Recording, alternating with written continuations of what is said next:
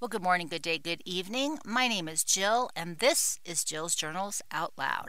Today is Wednesday. It's November 9th, 2022, and we are post USA election. I really don't even know what's going on, but I do know that we're all still here, and I don't even know if the electricity is on. It must be because my cell phone internet worked this morning.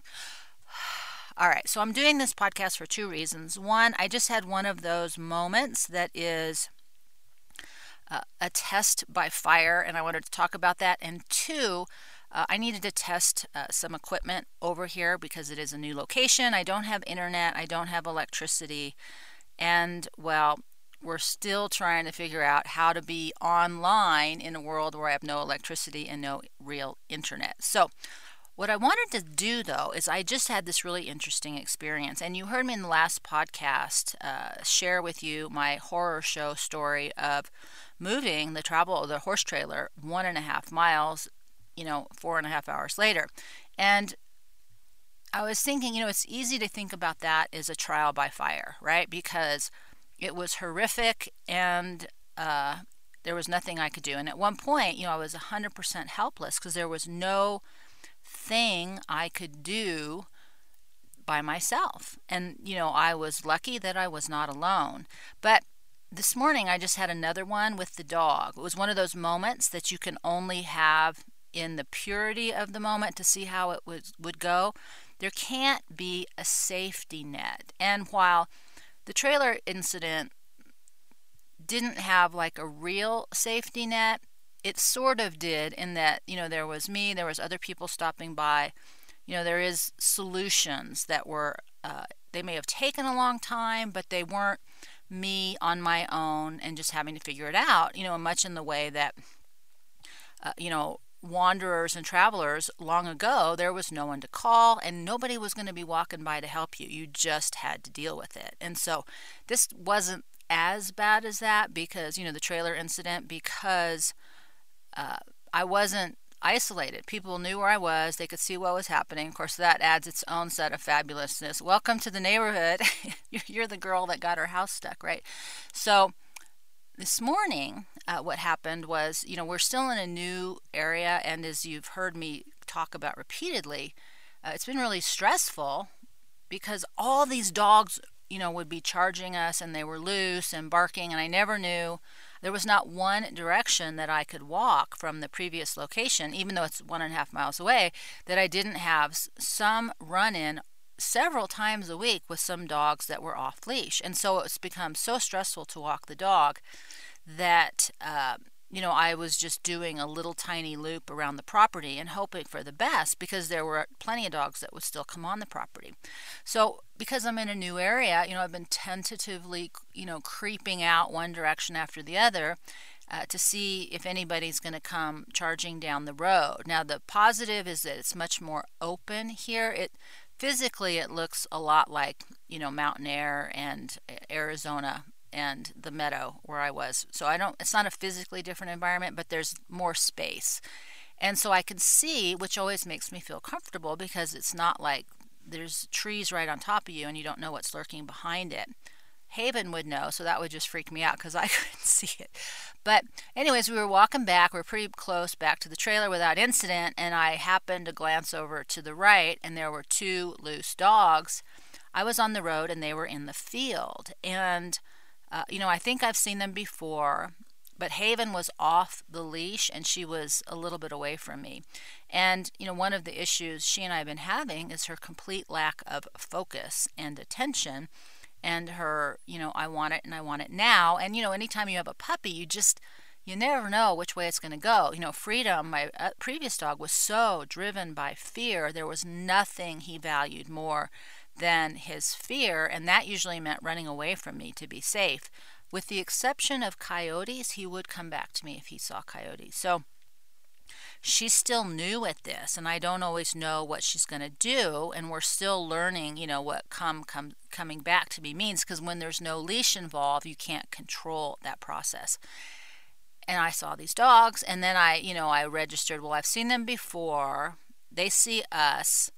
They don't seem to be interested in us, so I was super grateful. And they didn't look underfed, which meant that, they weren't on the hunt for food, which made me feel even better. And they're not local because I've seen them in other places, so it's not a territory issue. So there is a part of me that relaxed a little bit, but I was still concerned because I didn't know what Haven would do, and I didn't know what they would do if she ran up to them. And, by the grace, she actually saw them, I said, no, come, and she actually came back to me, which, because all of you haven't been on my entire journey, I've never had a dog come back to me. All of my dogs are just whatever I want, whenever I want. They're all been very difficult dogs, and so there's been an ongoing drama, around that. So this is the first dog I've had that actually responds to positive reinforcement. She responds to commands. I just have never had a dog that would do that. Not that I haven't tried, and so at least consistently. And so she came back, and as I was walking, I thought, I never want to have these experiences because the outcome could just be over in a flash. And part of that was I had left home. Usually I'm started to bring like pepper spray with me or a walking stick or something, to kind of offer some level of protection. And I realized I didn't have it with me. I had the bag, but the pepper spray wasn't in it. So I felt super vulnerable. So I had actually intentionally turned back home. I didn't want to venture out too far. But I was thinking about trial by fire and how the only way to know how things will go is to have the experience of the fire with no safety net. And that sort of led me to this moment I saw in the TV series Vikings. And for those of you who are familiar with Anthony Robbins or others who do fire walks, where you create this energy which allows you to walk on hot coals without your feet getting burned.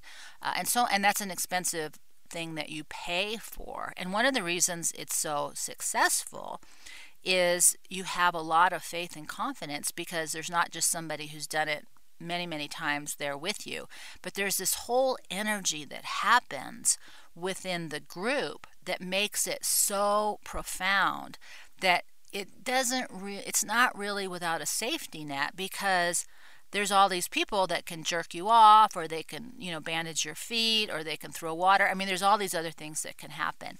And so, we create these false scenarios, convincing ourselves that we are accomplishing a great task. Any version of survival doesn't count unless there's no safety net. And so I've been watching the show Vikings, and there was a Christian monk who was in the Viking territory in a clash of gods. And so he was going to show his faith by his god.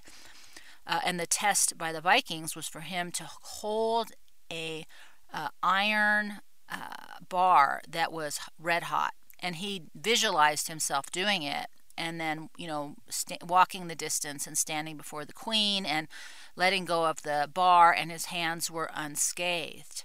And yet the reality of the experience for him was when he picked it up, it burned, and he couldn't make it the whole way before he could drop it.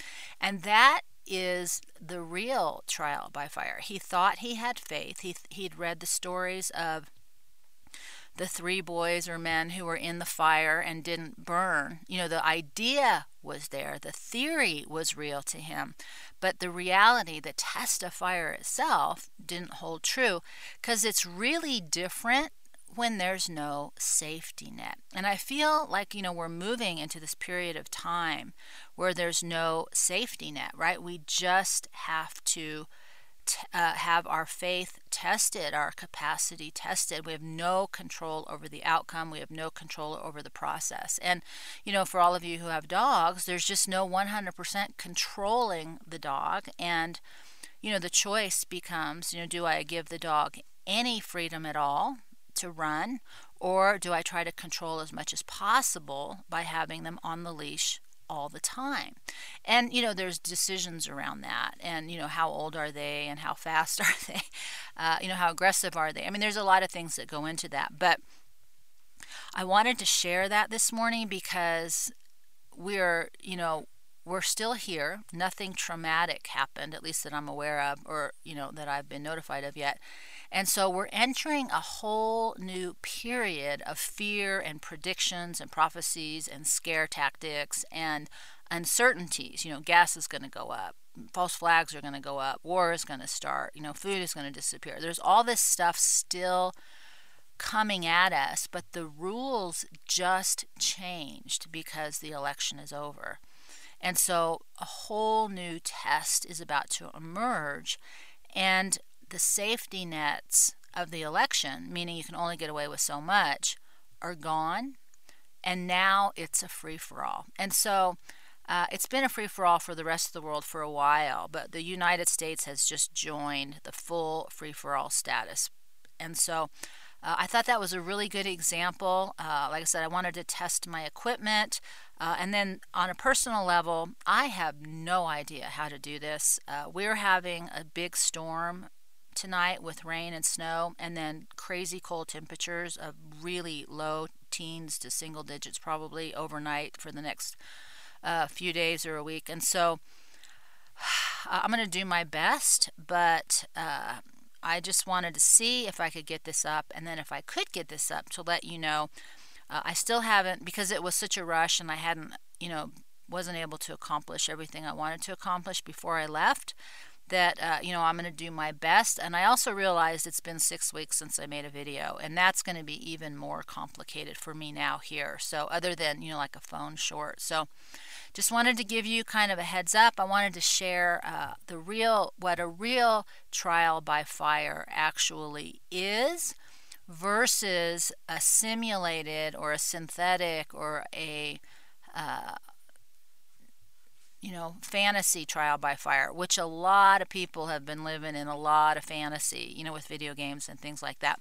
But the real trials by fire are not ones that you have any guarantee, and there's no safety net. And we're entering a moment of time, or a period of time, where those safety nets are going to be pulled away one by one. And so the good news is Haven passed an awesome test. The bad news is we got a whole new level of who knows what's next coming at us. But we're just going to breathe deep and keep taking one step at a time. And I, my friends, will see you next time.